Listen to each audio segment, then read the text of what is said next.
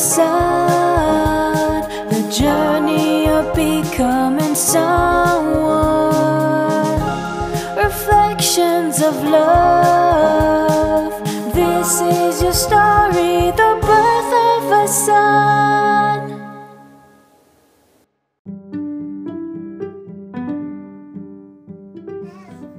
Welcome back, my loves, to the birth of a son. This limited series that we could call a podcast, in which we are sharing various reflections, memories, and lessons that I and those that have been along for the ride of this journey in my life have received and experienced in the past few years, as my son Cheyenne was conceived, was born, and has now been on this earth for a year. So this podcast is a celebration of all of that, and it is an invitation into the behind the scenes look of the intricate and oftentimes very confusing and complex journey of motherhood or parenthood, or just self growth and rebirth that hopefully anyone might be able to receive. This podcast today is especially for those who are in their maiden phase, their mother phase, or somewhere in between. And of course, it's for our wise women too, but you know all of this on an intimate level, I'm sure. I am so excited to share this conversation that my platonic life partner and business partner and soul human, Sarah, and I shared on the morning before our goddess retreat weekend.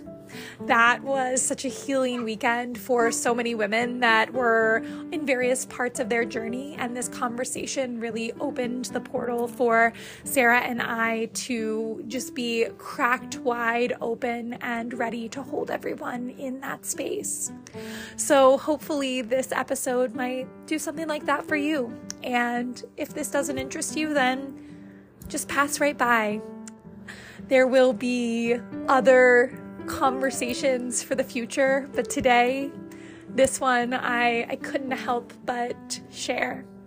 So I hope you take what you need, leave the rest behind, and without further ado, enjoy.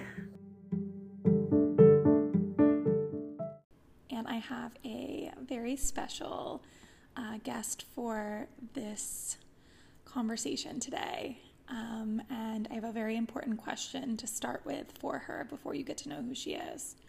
How much do you love Cheyenne? Oh my gosh. The limit does not exist. So much. All right. So who is this human that loves Cheyenne without limit? Let's have her introduce herself. Well, my name is Sarah, but these days I mostly go by TT. And I am the second adult parent figure, live-in auntie human that has the beautiful privilege of living with and getting to know every day Eliza and Cheyenne. Yeah, so you can hear more about this story of Sarah finding out I was pregnant in one of the other episodes. But yeah, and if you haven't heard that yet, make sure you go check that out because it's pretty ridiculous. But a little backstory for anyone who doesn't know Sarah, she is my business partner with our business that we birthed together, the Harmony Mountain House. And the initial intention was not to also have a baby in the mix.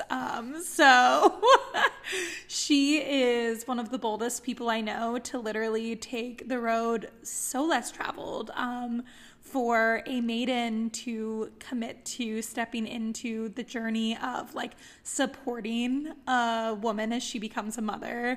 And then also, as she already said, like loving this little human that, you know, I mean, in some ways, I think she did kind of create him. Like, I'm pretty sure, actually. In all the energetic ways. Yeah, why don't you share what I mean with that?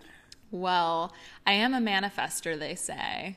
And so a lot of the things that I speak out, if I really mean them, they tend to manifest into reality. And it wasn't until I was reflecting after his birth that I realized that shortly before he was conceived, I spoke out to Eliza that if she happened to get pregnant, it would all be fine because we would raise the kid in community together and run our business, and it would work out perfectly. So did I plant that seed literally and figuratively?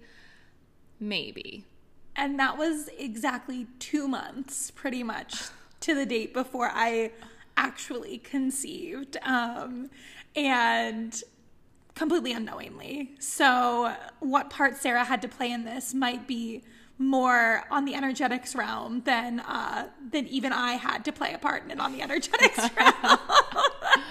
My womb was just the one that was like ready and available. But clearly, initially we were planning to go into business, create a retreat center, had this really big, beautiful vision, had been sitting in ceremony together to birth that into possibility. And then all of a sudden we found out there was, you know, another party that potentially... We had twins. Meaning the business and the baby. I was never pregnant with twins, to clarify, but people have thought otherwise. When we've made that joke. True. So yeah, from the point of conception of our business closing on August 23rd, we knew already that I was pregnant, and Sarah stepped up and was actually initially maybe more excited about it than she has been since.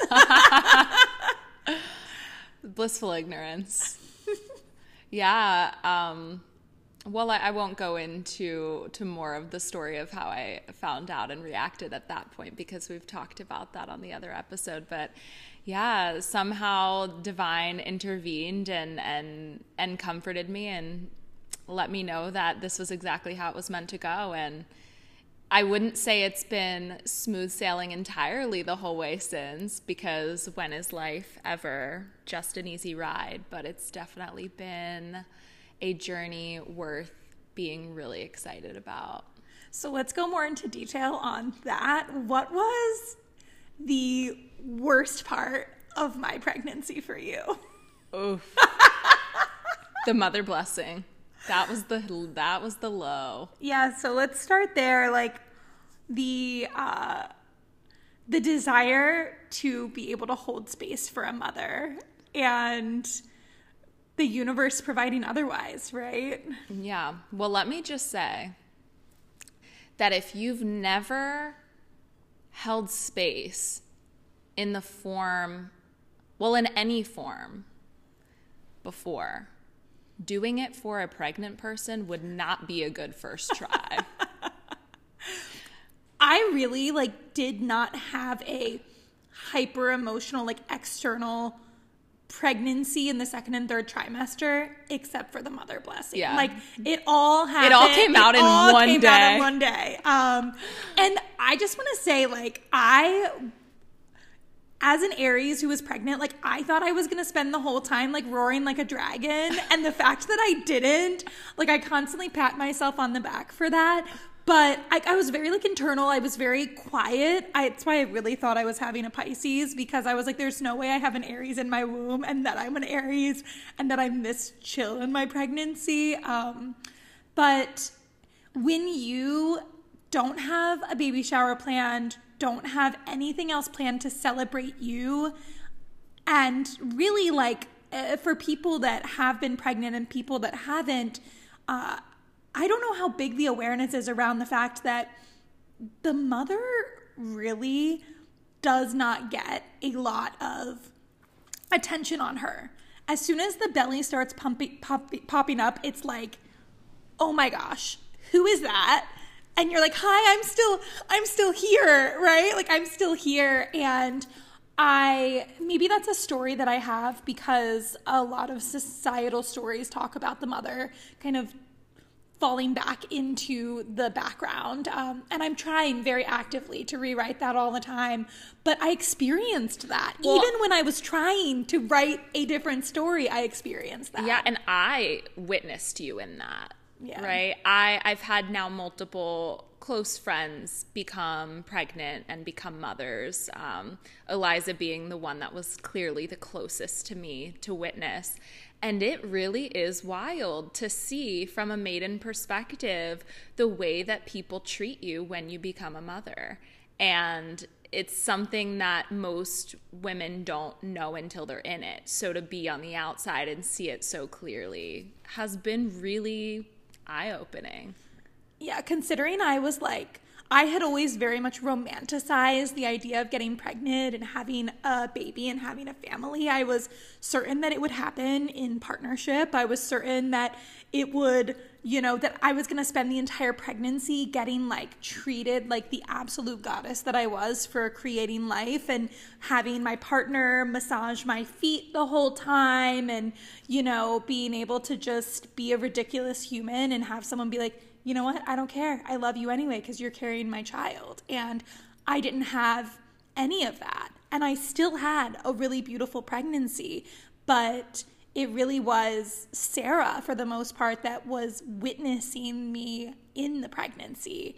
So what was the best part of being a maiden? And for those that don't know, a maiden is someone who has not yet traversed, right? The goddess comes in the triple goddess or the triple form, and that shows up in almost every lineage of ritual or religion. And so when we talk about the maiden, we're talking about Sarah as this version of the feminine that has not yet traversed through the portal of becoming a mother, which even if someone doesn't birth a child in this lifetime, they go through certain rites of passage that evolve them into this wiser, deeper role.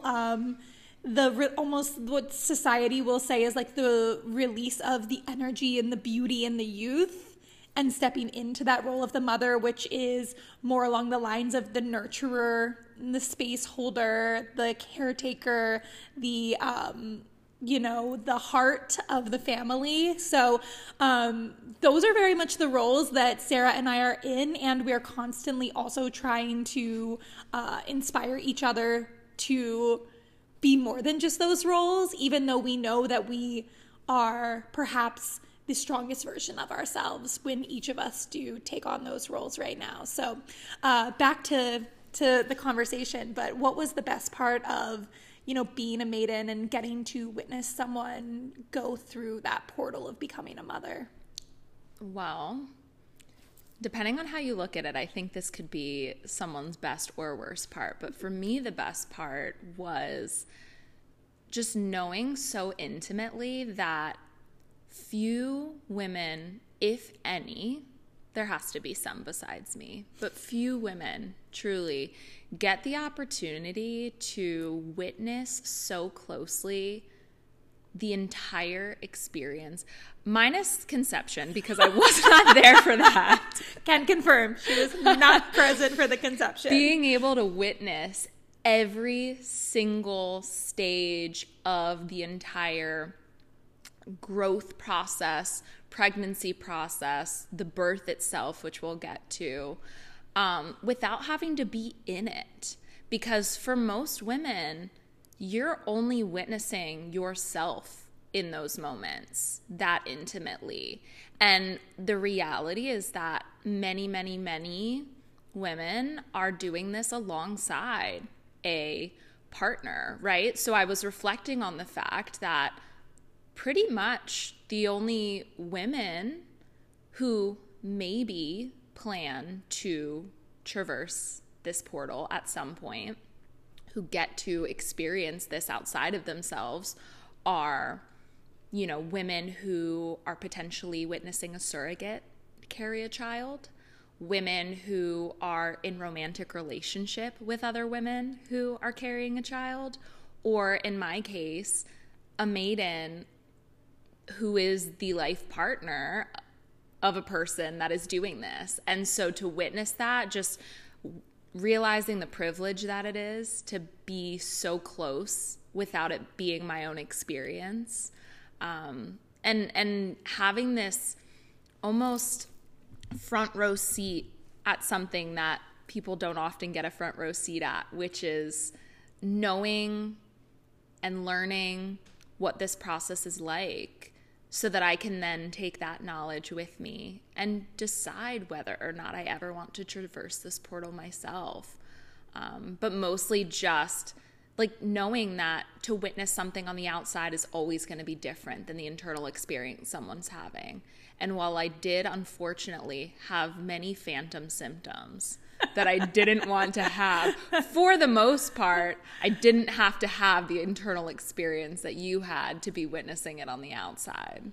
Yeah, totally. If you, if you have any kind of partner in your life that is a Pisces, you will, or maybe a water sign at all, you will understand totally that, Sarah continued to insist on taking on things like the nausea and the pains that I was having. And I'm like, you don't have to do that. Like, I don't want this either, but you certainly don't have to do this. But she was such a good support in that way that she never wanted me to be totally alone.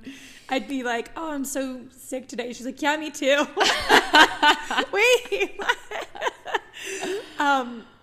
But yeah, and honestly, in witnessing our relationship and the way things worked for us, I have joked, but it's not really a joke. I totally feel that every mother or every person, once they conceive and start carrying life, should get assigned a maiden and also a wise woman. So someone who has traversed the path and is no longer in the primary caretaking role.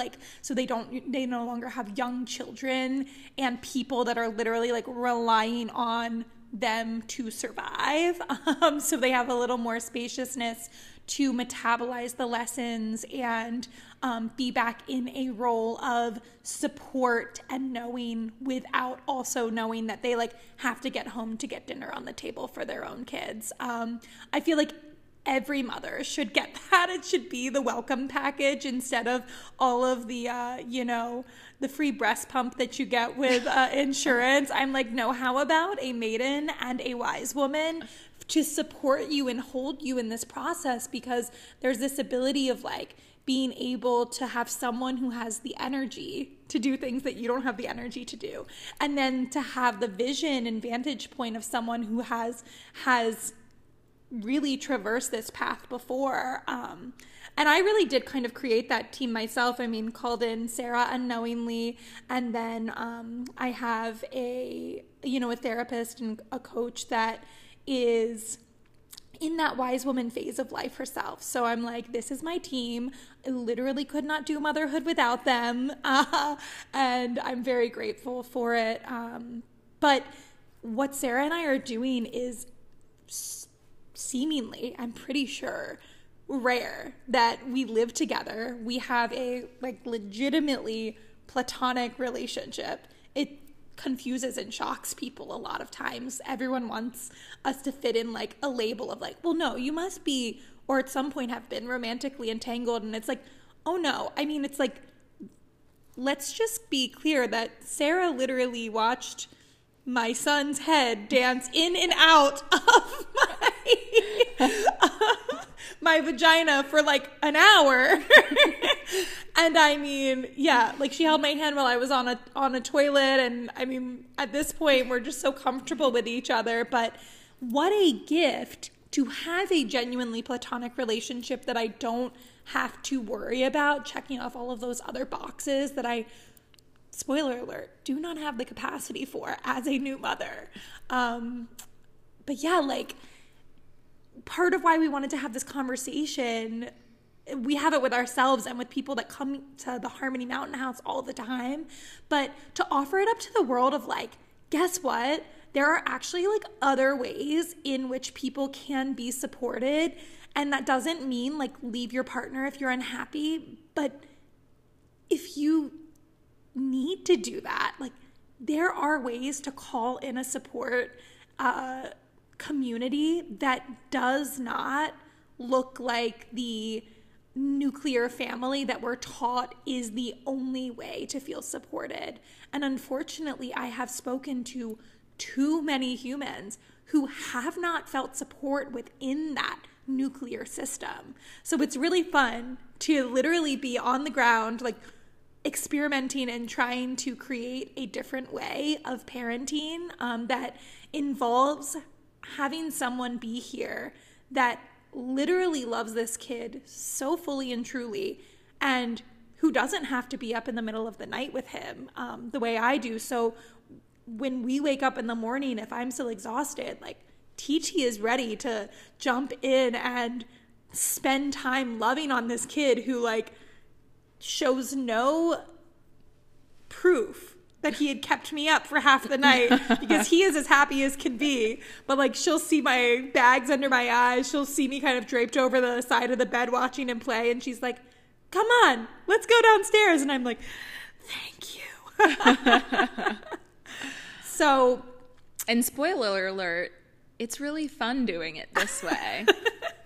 Yeah, like again, it may not be for everyone, but from what Sarah tells me, and we have real talk, so I trust that she would not be making this up, but it's just like, it's possible to be in the phase of your life where you're not a parent and you're not sure that you want to be a parent, but to like truly find joy in getting to support and watch a human grow. And so that's really fun. That I read once this meme that said like every child needs an adult that is not their parent who thinks they are the most amazing human on this planet. And literally Cheyenne had that built in from conception. Truly. Like literally like has had such a Actually, cheerleader. that was the missing piece. And once he heard me say that, he went, okay, I'm waiting for the moment totally to pop into that womb. Yeah, when he heard your support, he's like, great, okay, I'm in. They got the house. I've got TT's support. She's on. She's in. Let's do this. We just needed that third piece, which, I did take care of. True.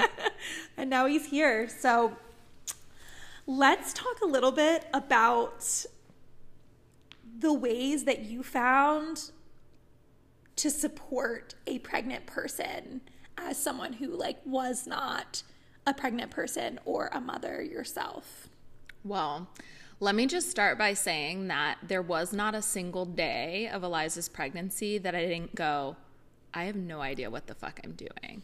And even looking back on it now, I'm like, I don't know if I made the right choices. I still don't know what I'm doing, because there's just something about never having been in an experience yourself that you will never be able to truly understand. And I say all the time that as closely as I got to witness her pregnancy and birth, if I ever chose that path, I know intimately that I would find myself saying, wow, I thought I knew and I had no idea. So I know that. I know that I don't know.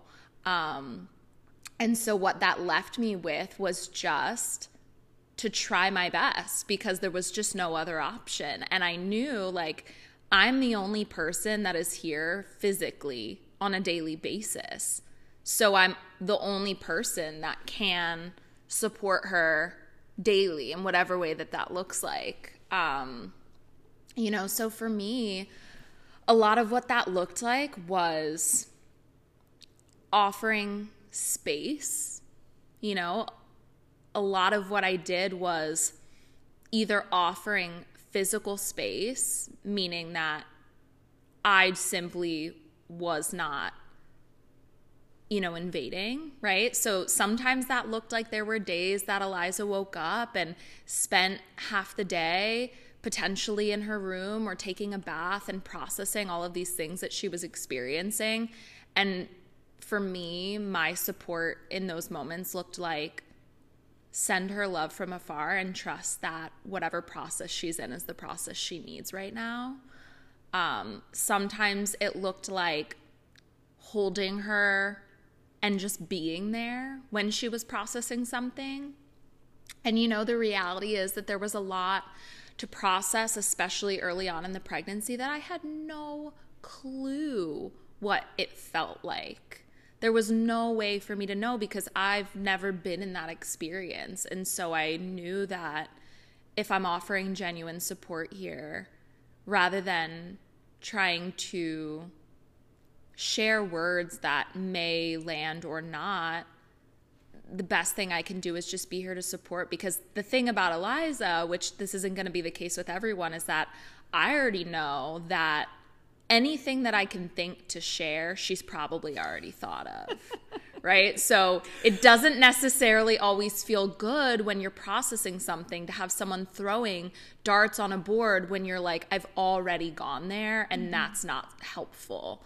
And I think that is probably something that can be extrapolated to most pregnant women, right? Like, as someone who is creating life, there are things that your head is spinning about 24/7. And I truly believe that there are things that often go missed in a pregnant person's head because they're always thinking of all the things. I think that it's biological, it's genetic. There are just things that you consider as you're becoming a mother and when you become a mother. And the reality is that to be reminded of those things or asked if they've considered those things from an external person that either has never been a mother themselves or even has but is not in their experience, pretty much just never feels good, at least from what I've witnessed. Totally.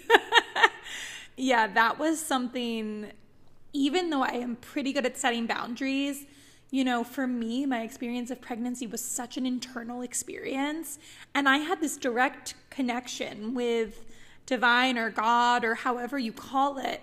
And all that was being asked of me was stillness and space to let all of the wisdom through, to let go of all of the things that I was still holding on to from my maiden phase. Because this pregnancy was a surprise to me, I needed the space and time to process the end of a chapter and to process that while simultaneously witnessing someone else, like in the prime of that chapter of their life, took time for me to be in that acceptance because it was conveyed to me that this pregnancy was a choice and that I could perhaps take another route, take another road and stay as a maiden, whatever that would have meant for me. I had to really stay with the grief as it came up. And everyone may not experience that, but I truly believe that every mother in some way experiences the need to process the genuine end of a life and the start of a new one. And people say that, and it sounds dramatic until you literally live through it. And even if pregnancy is the most joyful experience, inevitably it is going to invite you to face some things and learn some lessons in a new way that you have not yet up-leveled to. It's going to give a new vantage point, and it's going to give a new perspective on so many of the lessons. And if you have childhood trauma, if you have, feminine trauma, if you have sisterhood trauma, if you have relationship trauma, if you have any kind of inconsistency in your life and you're not just like this theoretical perfect human that isn't bothered by anything. And if you're out there, I'm really surprised you're listening to this, but also like, hey, unicorn, it's gonna come up. And you are not going to be able to numb out in the way that society largely teaches us that we can, i.e. have a glass of wine, have cannabis, go do something really like big and fun that's going to distract you. Like, there's really no distraction from pregnancy. It is happening 24/7 inside of you. So it's not something you can turn off. So instead, to turn inward was for me the only way that not only that I got through it, but that I found true joy in my pregnancy and found the ability to like really experience and witness the possibility that the exact experience I was in was exactly what was for the highest good for me and for my child and for the whole world, for me to be living through that. So it was really great to have someone, a partner that could give that space. And so often, again, especially if someone hasn't experienced it or if they had a different experience in their own pregnancy, because I imagine that everyone has like that big thing that would be like their ideal of like, I'm desiring this from a partner. And that's really like, if you have a friend, a partner, a family member, whatever that is pregnant now, like to truly ask, what do you need? And then say, if you don't know what that is right now, or you're not comfortable with saying it out loud, take time to think about it and like text me when you know, or write me a letter or send me a DM, and I will fully support you in that way. Because in the moments that you are processing a big emotion, for me, it was the end of a relationship and the end of my maiden phase. To be constantly asked what you need is another thing that just takes up space and makes you feel like, wow, there must be something really wrong with me for like not knowing that I need this, this, and this right now. So giving space, but also giving space for the pregnant person to tell you what they need. Yeah, so adding in having to make 10,000 decisions a day on house projects makes that really difficult, because every question that came up, I'm like, oh, I want Eliza's input, but I don't feel like I can ask her a single question. Like she's been asking she's been asked too many questions. But that's kind of leading to my next kind of role of support, or phase of support, I should say, which was this inevitable reality that I was witnessing someone in this experience that I had never had before. And as much as I tried to support myself, I constantly kept coming back to this reality of it's not enough. Like the support that I can provide is not enough. And to someone who is a chronic people pleaser and a Pisces and that just wants everyone around them to be smiley and happy all the time, which is fantasy, truly, it felt impossible for me to be the only person here in the physical space around her 24/7 and to not have all the answers and to not be able to provide the support. And in order to keep myself sane in that situation, which required a lot of work, and I'll just go off on a tangent real quick and say that the amount of support that I needed in that was huge. And I knew that it couldn't come from Eliza. And it did, she did support me too, but, you can't go to the person that you're supporting for the support that you need yourself if they don't have the capacity to provide that. So that meant a lot of support from my family and friends, a lot of support from my therapist, and a lot of support from myself in knowing when I was at my own capacity and returning to myself to fill my own cup up again before trying to pour into Eliza's cup. But anyways, going back to this greater support and realizing that I couldn't give it all. I couldn't do it all. When I sat with that, I realized I cannot provide the support that a mother can. I cannot provide the support of someone who's been through this experience. I cannot provide the support of someone who, is knowledgeable about the birth process. But what I can do is reach out to the people who do fit those roles, right? And so for me, and honestly, selfishly, this was something that I did for not just Eliza, but for myself, because I knew that I was going to need support too. But, intentionally it was at the start, just how can I give Eliza the support that I want to give her that I'm not capable of giving her? And I just knew that the only answer was going to be community.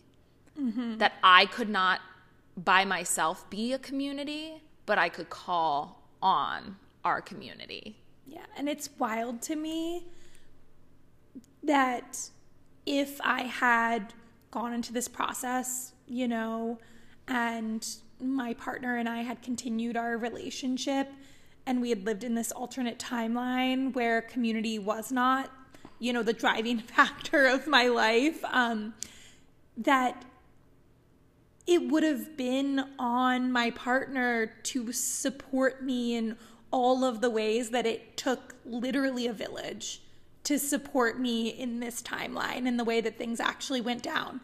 I think it's shocking that we live in this world where we expect one person, for the most part, to carry the full weight of someone's process. And, you know, we constantly discuss that isn't the way that either of us feel the world is meant to be. Both of us have lots of support systems outside of each other, which allows our relationship to feel supportive most of the time. We dance back and forth between needing space held for each other most of the time, and it doesn't sway heavily one way or the other. And both of us have the ability to reach out to our therapists, our family, and our friends that have an overlap at this point, but also we can singularly ask for that, which is fantastic. And prior to, you know, Sarah and I going into business together, she was just getting to know my village and my community, but she really made this commitment to befriend and communicate with people that really mattered to me. And she now has close relationships with a lot of them too. And that allowed her to give me what I feel like was the greatest gift, which was she knew she was going away for, 3 weeks, right after I gave birth. And my mom was going to be here for the first, 3 to 6 weeks. That was going to be flexible depending on what my needs were. But that clearly I wasn't going to be able to run an Airbnb, keep this house functioning, even though we weren't having retreats at the time, and take care of myself as a new mother and this baby. So about a month or so before I gave birth, maybe 2 months, we were sitting in ceremony, and Sarah gave me this little gift that was this sweet little calendar.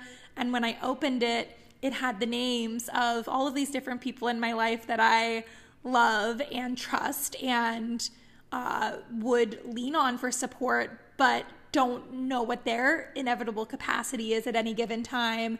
And they had all signed up for different days, all, 1 to 3 days each, to come up after I gave birth and support, whether to help around the house or to help me. Inevitably, that turned out to be a lot of, of filling up a water cup for me, because it is almost impossible to stay hydrated when you're learning to breastfeed, can barely walk, and have a new little human that is like legit sucking the life out of you 24/7. But also for me, the biggest thing was I found that I didn't want to be alone, and it felt really good to know that there was so much community and support in the postpartum period of that room that ended up being this little, nest for Cheyenne and I in our early days. People would just come and pull up chairs and sit around the bed, and we would play games, or we would have a meal. The dinner or lunch got brought up in a basket, and we would all sit around if I was up for the company, and just laugh and share together. And people would go, "Oh, the baby's sleeping," and I would say, "No, don't be quiet. We want this baby to learn to sleep through anything," which that worked out really well. Yeah. If he wants to sleep, he sleeps, and we can talk, and literally there could be construction going on right next to him, and he just sleeps. So that's fantastic. But it ended up being this incredible gift where, it's not like I was graded on hand and foot, because everyone that came were humans with their own stuff going on, but this ability to have the support of community, and for me to energetically and emotionally not feel like I had to put everything on one person, that allowed Sarah to just have, for the most part, space to enjoy becoming a TT and an aunt for the first time, and have all of this quality time of bonding with Cheyenne from the very get-go. And also that for me. And Cheyenne got to meet so much community in the first, 6 to 8 weeks of his life, because there was this rotating door of new love and energy coming through that was so excited to get to know him.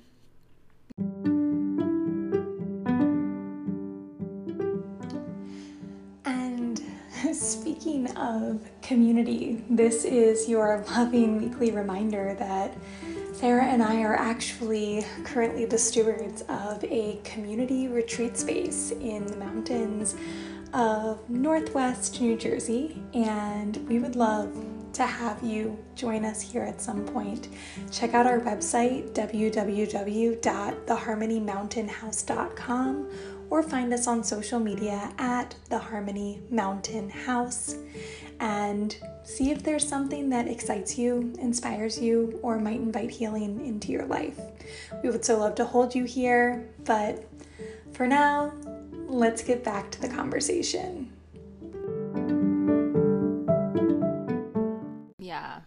Yeah. And I will say, the hardest part about that, I think, was this reality that here I am creating with so much energy and with so much love this calendar that feels like it's going to be the best gift ever. And knowing that, like, after Eliza gives birth, she might turn around and say, the only thing I want for the next 4 to 6 weeks is to be in this room alone with my baby. And I just want to say that on this note of like being the main support person for someone who is pregnant and about to give birth, if it were a competition, which it's not, the pregnant person would always win of how much energy and effort it takes to do this thing. But I have this newfound appreciation and honoring for, what is traditionally the father figure, but is very far from that in today's society. Any primary support partner of a birthing person, whoever you are, and whatever your identity is, just honoring how challenging it can be to be the person that is providing the primary support for someone who is pregnant, because the reality is they're going to inevitably make choices and have feelings about things that have nothing to do with you and have everything to do with their own love for their baby. Mm-hmm. And you cannot take it personally. And that Amen. Is so hard. I say it and I'm still practicing it. It's so hard to not take it personally when the birthing person that you are witnessing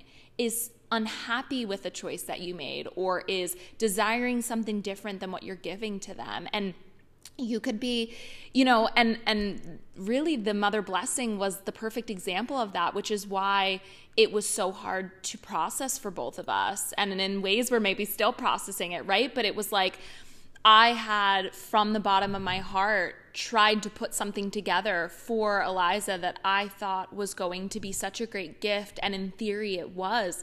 But the reality was that the universe did not grant that beautiful, perfect day, and there were so many roadblocks, and there were so many circumstances that came up that just made that day not what we hoped it would be.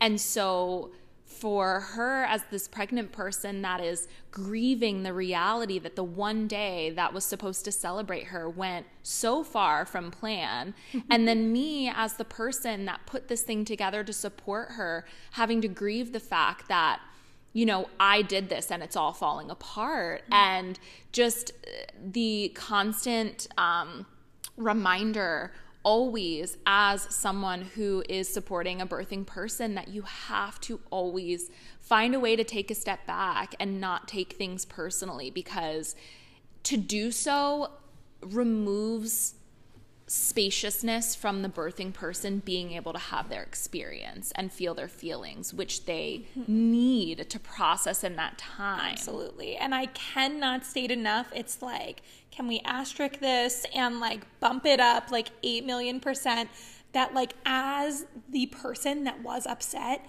0% of it was upset at Sarah.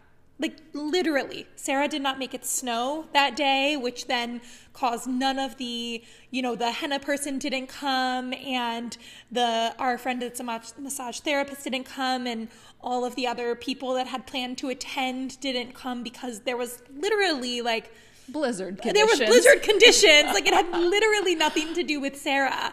And so as I was, just feeling those feelings, the space was given for me, but that space flowed into the virtual time of connection. And I missed almost an hour and got all of these texts and things from people saying like, oh, I was here, but I'm popping off and I'm not going to be there. And that was the thing that affected me so much, was I was like, I want, even if it's literally just on Zoom with, a dozen faces of people that I love, which I did still get to some extent, I just want time to drop in and be with people and celebrate this portal that I'm about to walk through and honor the relationships in which will inevitably shift once I move through this portal. And that time that was taken because the things didn't go well and no one had like told me, hey, it's 3:00, let's pop on Zoom. I don't even know if 3:00 was the time. It's that I literally just made that up in my brain. But I was so heartbroken that I missed the connection time, because part of my grief was this inherent understanding that being a mother was going to change everything, and that my capacity was going to change, and that even something as, quote, simple as getting on Zoom and chatting with friends for a couple hours was no longer going to be something that was built in to any given Saturday of my life, because the presence that you have to have when you're a mother is so all-encompassing that just little moments and pockets of connection feel that much more important.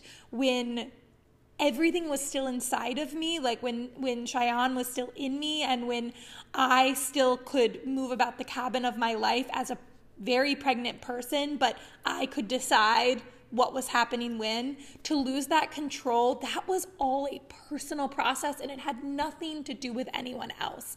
And I just then had to feel the grief of that, for missing that celebration day, having to see, all of the other people around me that were pregnant at that time or who still are pregnant now, who had these beautiful moments of connection with people in their lives. And this day, this pause, this moment in time in which they were just truly uplifted for the journey that they've committed to.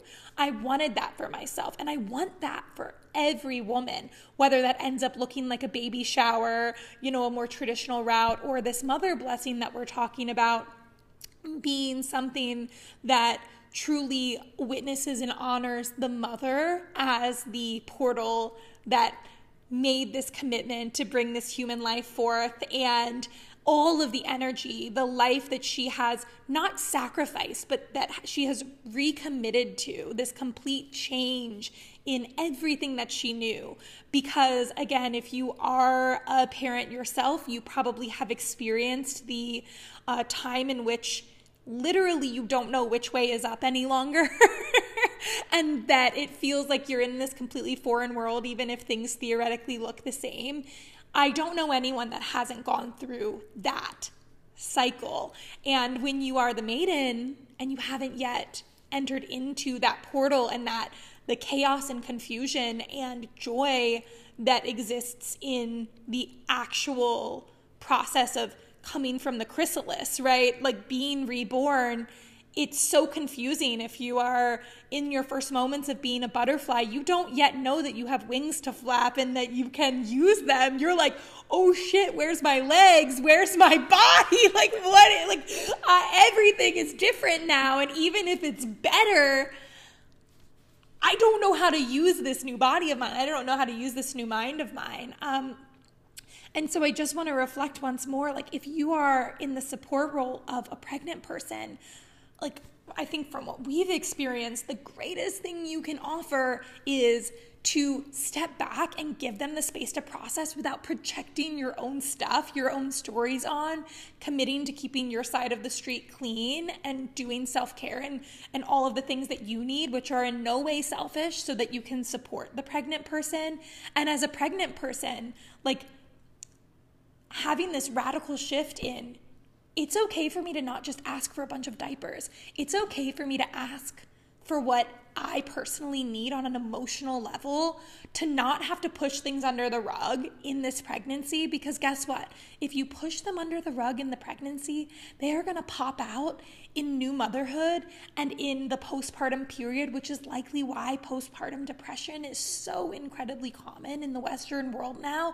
Because if you felt like your pregnancy was just supposed to be blissful and you kept thinking, let me not take the space and time to have these emotional realizations, then it's going to pop up when you don't have the capacity to keep it in any longer. And guess what? I am so grateful that I processed in pregnancy and that I have not spent my postpartum period in the same level of internal processing that I needed, because where's the time? Like, there's no time. Where is the time? Like, that's, I can't imagine, and I feel so grateful. I didn't not have a few days or weeks where I didn't know which way was up and feeling like I must be broken because I am not as happy as I thought I would be. But that was truly, as I look back on it, completely hormonal.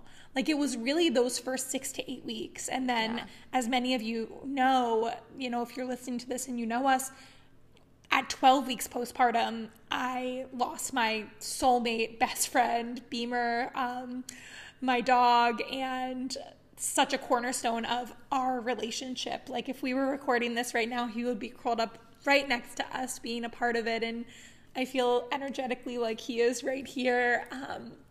But I had to process the biggest grief of my life in postpartum. And for me to have not gone lower, I'm like, oh, I truly believe that is because I had the spaciousness in my pregnancy to go as low as I needed. And I never needed to stay there for very long. But there were some things that I had to shine a light on and really face about the way that I viewed the world, the way that I viewed masculine energy, because I found out, I was having a son, or at least that I was growing a penis inside of me. And that I really needed that spaciousness. So I bow down to you for navigating it as someone who, as you say, had no idea what you were doing. I feel like you did it like really incredibly. I felt so supported for the most part, and the times I didn't feel supported, again, that was my work, to be in acceptance of feeling that way, and also realizing that part of why I felt that way was because I radically desire women to feel that support when they are in that moment. So for me to feel the contrast of like this one time, because I don't, intend to conceive and carry a child again in this lifetime, but this one time that I'm experiencing it, for me to not get it, that contrast was even more clarifying as to why I love supporting humans in their most transformative cycles of life, because the capacity to hold someone and say, it doesn't matter how freaking messy you are, this is divine.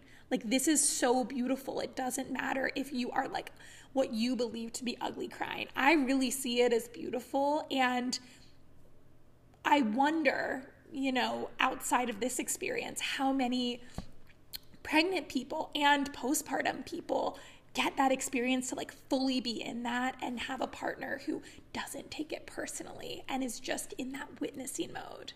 Yeah. And for the partners of the people who are pregnant and birthing, I would just say that if there's never a moment where you feel like you're not doing enough, I'm confused. And when the moments come up that you feel like you can't support enough or you're not doing enough, I just want to reflect back that feels to me like reality, that feels inevitable, that feels like a beautiful way of your soul reminding you that it's time to call on community. And for any of the thoughts that pop in and creep in and tell you that you're not a good enough partner because you're not doing all the things, or you're not equipped for this because you can't support the person enough, all of that is conditioned into you, right? That is straight capitalistic conditioning that tells you that you as one person have to do it all. And the reality that is that, back before this nuclear family idea was created, pregnant people and children were raised in and supported by community. And even in an instance today where someone is choosing to step into parenthood alongside a romantic partner and that traditional family style, in my mind, there is no reason why that has to also then mean not calling in community. Because, the reality is that even when we watch TV shows of mothers and we're asking ourselves, how does this mother have all the time in the world to do all these things while they have a new baby? I'm really talking about Jane the Virgin because we've been watching that show. The reality is that the only reason why is because there is a community and a village behind them supporting them. Yeah. Parents. What a good example. Right? Jane the Virgin, really. We're very late to the party, but we've been watching the show recently. And she's got a co-parent, she's got a mom, a dad, a grandmother, a boyfriend, all these people who are supporting and taking care of her child so that she can do the things that she needs to do. And the reality is that, even in a nuclear family structure, there still has to be room for community to come in and support if that is a desire. And I honor the fact that for some women, for some mothers, that's not a desire, and that's okay. But just this reality that I honor and I see and I witness all of these support people in their own struggles, because it's not easy, especially when you haven't or will never know that experience. And it is so vitally important to first acknowledge that, because if you're in denial, nothing's going to change. But if you can step back and acknowledge and accept the fact that I alone simply cannot do it all, that to call in community is not a failure, but it's actually a celebration of this ancestral knowledge that we all have, that a village is what makes a new life thrive in this world, is having that support to, and just then acknowledging that that support is always going to look different, and coming back to this realization that when it comes to supporting new moms and new parents, it is about going in and asking the question of what can I do to give that mother, that parent, the space that they need to take care of their baby, because they intuitively, inherently know how to care for that child. And I'm not stepping in to take over and try to care for that child instead of them. I am stepping in to support them and give them all the space and time that they need to do the job that they are genetically trained to do. Yeah, that's so beautiful. And so how can each of us find our own version of the village again? How can each of us find the unique structure that will allow us to be supported, seen, and loved, which will trickle down to the child? And what do we want for a child more than for them to feel supported, seen, and loved in this world? And I find that because I have had that spaciousness, it's a lot easier for me to, hand off shy for him to have connection time with other people, because my intuition with him has had breathing room this entire time. And there hasn't been someone stepping on that intuition. I mean, I've had to keep myself from reading a lot of the parenting books and from taking a lot of external advice. I very specifically ask a specific thing if I'm interested, but for the most part, I keep it with what feels right for him and for our relationship. But that then allows for a spaciousness where I do trust community. I can lean on community. I don't feel, I know inherently if it feels safe to hand him off to someone, or if that person doesn't energetically feel like a right fit to, spend deeper time with him and hold him. And so it's really this process of how do we support the mother, because the mother knows how to mother. The mother knows exactly how to mother that unique child that is given to them. And there are so many variations of humans that are coming onto this planet, and each one is unique. And we could read 1,000 parenting books, and even then there is not the exact concoction that is right for that little human. So it feels like, for me, I had always dreamed that I was going to conceive and give birth in a traditional structure. I have always been desiring my divine masculine that was going to see me and witness me for all that I was. And in my maiden phase, that didn't happen, or it literally happened just in the timing for me to then transition and become a mother as a solo parent. And I now truly, this is not a sugar-coated thing, or I'm not lying to myself. I've asked myself the question a million times, are you lying to yourself? Are you just doing this because you have to? I feel like this has been the perfect journey for me as a mother, because I do have the space to know what's best for me and to explore and experience and be an adventurer with what is possible with this little human. And I don't have to spend a lot of time explaining myself, because the person that I spend the most time with, hasn't done this and doesn't act like they are the one with all of the answers.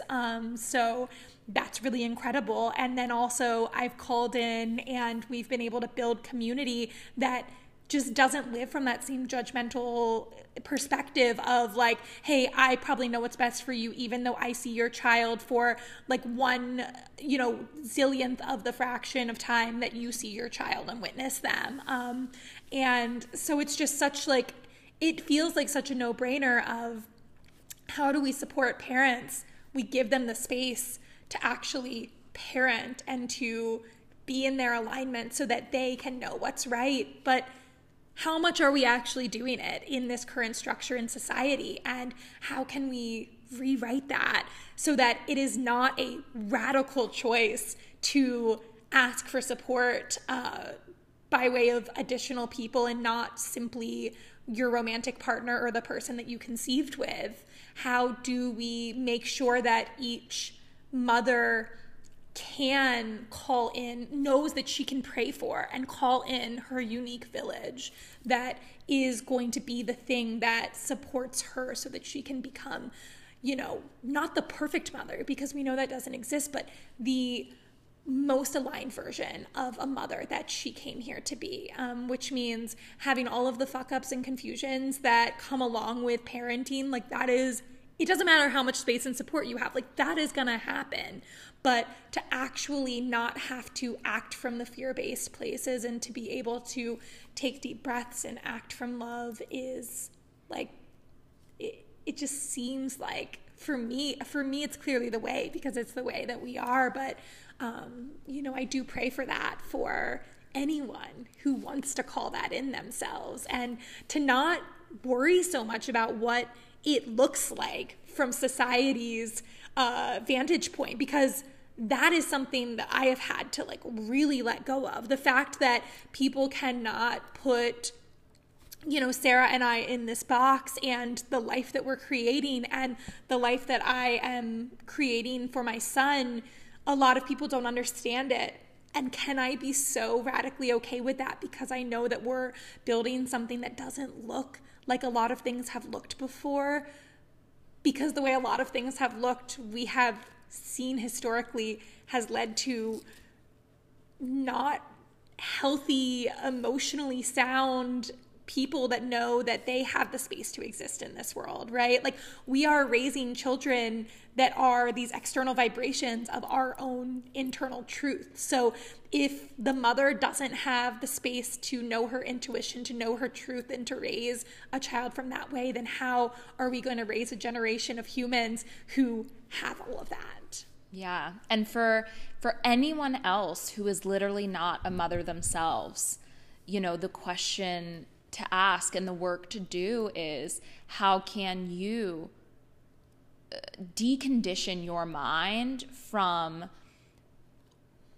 feeling as though the things that you've heard, the things that you've read, the things that you think you know are someone else's ultimate truth. And honestly, this is just a bigger conversation for what like all humans need to come to an understanding with. And, you know, this is like whether or not you ever think you're ever going to be around a pregnant person in your life, because I'll tell you that I did not think I was going to be 24 years old buying a house and supporting a pregnant person and then a solo mom, having never done any of those things before in my life. But the universe surprised me, and that was something that became reality. And so, you know, whether you think you'll ever be in a position like this or not, to any capacity, because the reality is, like, even if one friend that you know becomes pregnant and you don't live anywhere near them, doing this work will still benefit them and will show them that you have done the work that it takes to support someone from afar, which is, again, just like coming back to this trust that someone else knows intimately what is best for them. They know intimately what is best for the life that they're creating. And how can we honor that so fully, and also trust that the choices and the decisions that people outside of us make have nothing to do with us. And like, if they're not directly harming me, how can I create enough spaciousness within my heart to accept and honor that their choices don't have to look like mine? And that knowing and that understanding would truly transform our world if we all had that, but especially when we're talking about mothers and pregnancies, it would really transform the way that a mother gets to exist in this world if they knew that it was only them that got to tune in and make all the choices, rather than being told from the start that they don't know what is best for the life that is literally being birthed from them. Yeah, that's so incredible. And that permission feels, again, like something, you know, we're really just recording this for us and for the memory. But if this, you know, gets to you and you hear this and it resonates or it triggers you and you're like, what the heck? Either way, it's like this idea that we're not sitting here acting like this structure that we have and the way that I experienced pregnancy and the way that Sarah witnessed my pregnancy is the way that everyone should do it. It's like quite the opposite. It's like, how can every single person uniquely create the space to have an experience that is so unique and specific to them that if someone else heard it, they'd go, oh, whoa, well, maybe that's not for me. And it's like, well, great. It shouldn't be for you, because what is for you is going to be completely based off of your own life, your purpose, your lessons, your child, and the way that, you know, you are meant to journey in this lifetime. So it feels really fun to have, to be on this path, because it is so unexpected and it's so foreign, even though I'm literally witnessing it through my own eyes. But we really just wanted to be able to share this to inspire within you that however it looks or feels for you is not only perfectly fine, but it's incredible. And may you have the spaciousness in your pregnancy or in your witnessing and holding space and supporting another's pregnancy, or in even the way that you witness humans societally in general. We're all in this process of birth and rebirth, whether it's through the process of conception with a human or of an idea.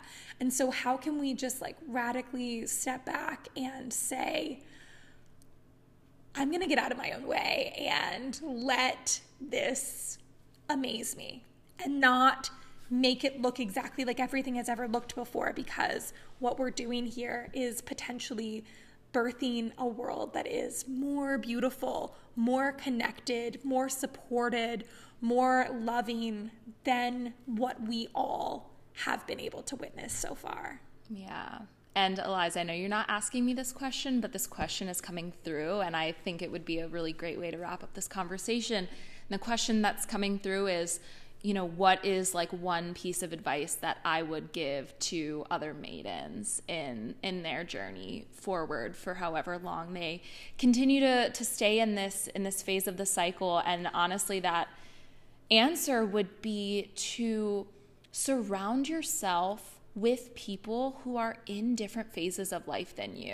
Mm-hmm. You know, as a maiden, as friends of yours, step into motherhood. You know, rather than pulling away, lean in. Give yourself the gift of witnessing the other possibilities that exist on the other side of that portal, and give your friends that either are mothers or who are transitioning into motherhood the gift of continuing to be in relationship with people who have much greater capacity than they now have. I can't even tell you the number of people that I've witnessed step into motherhood and just lose such deep friendships, such important pieces of their life that they once had, just because, you know, things no longer align. And while I understand that storyline to some degree, I'm not buying it, because Eliza and I have like the closest friendship and relationship I've ever had, and we are in two entirely different stages of our lives. And it's actually a beautiful thing to be able to constantly share and learn from and grow together, because we are not in the same stage of life. And so just this overarching, invitation to all the maidens that might be hearing this, that the greatest gift that you can give yourself is the ability to witness the other side, because that will also give you the ability to choose from a very informed place of whether or not you want to traverse there. And know that if you choose not to, that is such a valid choice, and it doesn't make you any less of a woman to choose that. But can we create a world where more of us are choosing either to walk down these paths or not, from a place of knowing what that means? Because again, if we're talking about how we're going to continue creating a more healed world, it's going to look like women birthing children from a place of radically knowing and accepting what it means to step into the role of motherhood. Amen to that. And I feel more clearly than ever before that it is so important for humans to decide to parent and humans to decide not to parent, because the capacity is so incredibly different. The ability to show up in the world just looks differently. It's not that there's a better or worse. I'm not saying that you can't be like a hashtag, like, mom boss bitch, or that you have to not be a mom to be that level of success in life. Clearly, there's so many people out there that have proven, the various paths that are available. But I used to feel like, there shouldn't be doulas out there that haven't been mothers, because I really, wanted in a doula myself someone that had given birth, because I really needed to look at some point. So this was right for me, but I needed to look at some point and say, can this literally be done? And look into someone's eyes that had literally done that. So, but now I see, because in the maiden phase, your capacity your energy levels and the way you see the world is different, that there's more energy, there's more ability to be able to walk away from life as it currently is and support and step in for somebody else at more spontaneous times. For me, I have to literally have someone watching my child for me to go have a private conversation. So for me to be able to get in my car and drive to support someone else, there would have to be some type of planning and community and village that is available. So it's like, how do we uplift the maiden as the equally important piece of the puzzle of a thriving mother?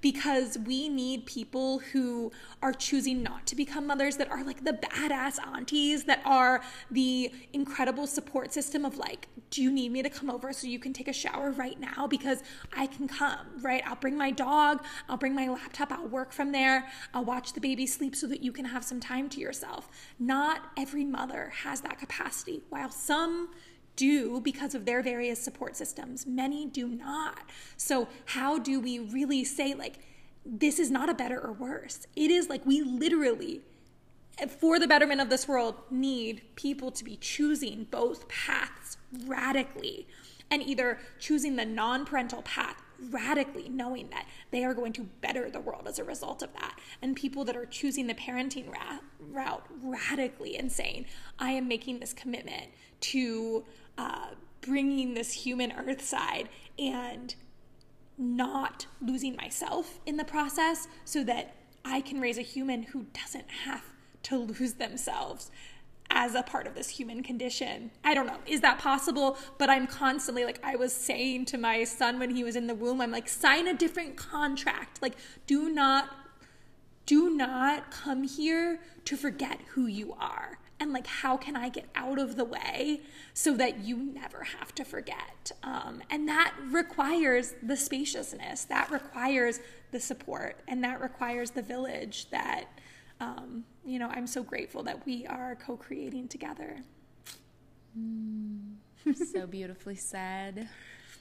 We could probably talk another 5 hours on just this very topic. Totally. I mean, this is literally just what we sit and talk about all the time. And it doesn't always happen that we have the spaciousness to have an hour plus long conversation about it, because there's other things that are asking for our attention. But this was actually like a huge treat to be able to do.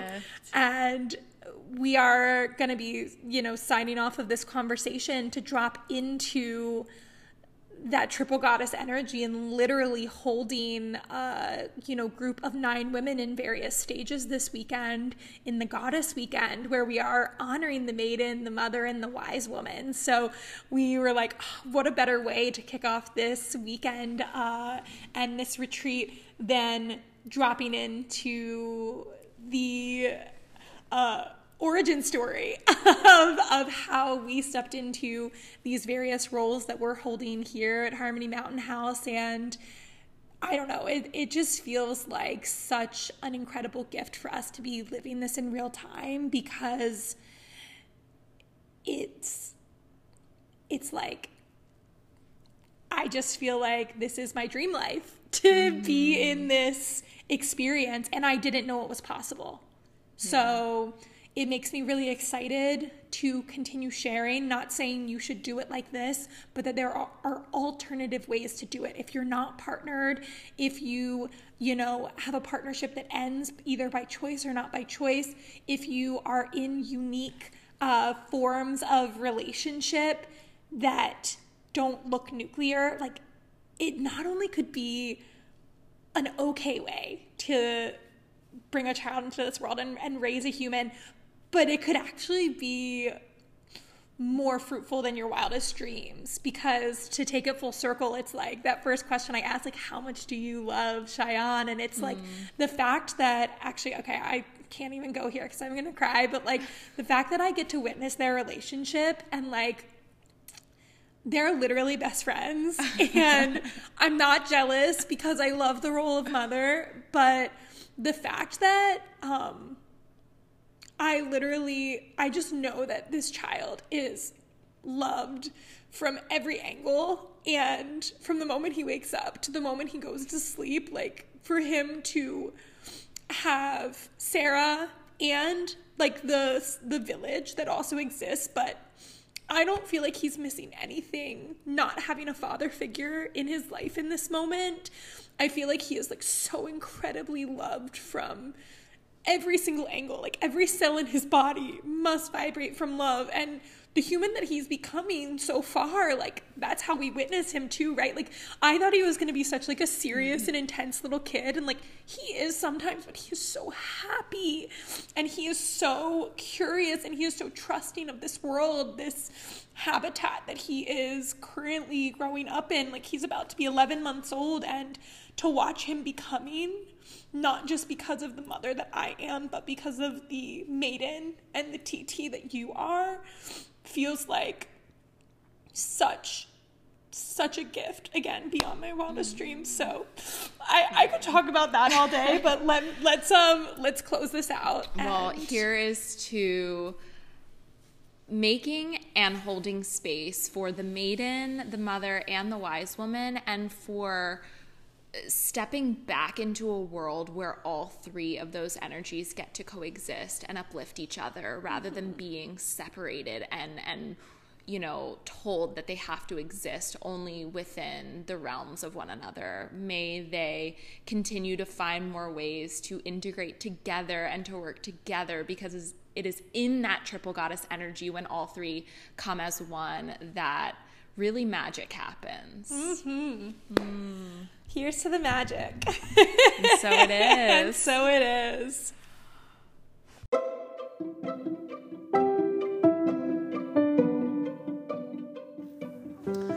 Well, I just had a chance to re-listen to that, and I've got to say, that was beautiful. And for now, I will leave you with this prayer. Whether you find yourself in the season of the maiden, the mother, or the wise woman, that you are surrounded by one or many in their alternate cycles of life, that you may find your own version of support the way that I have found in the gift that is Sarah. And until next time, I hope that you will rejoin our virtual village here and continue celebrating the birth of a son, this very vocal son that you can probably hear in this recording now. He is curled up in my arms, just waking up from a nap.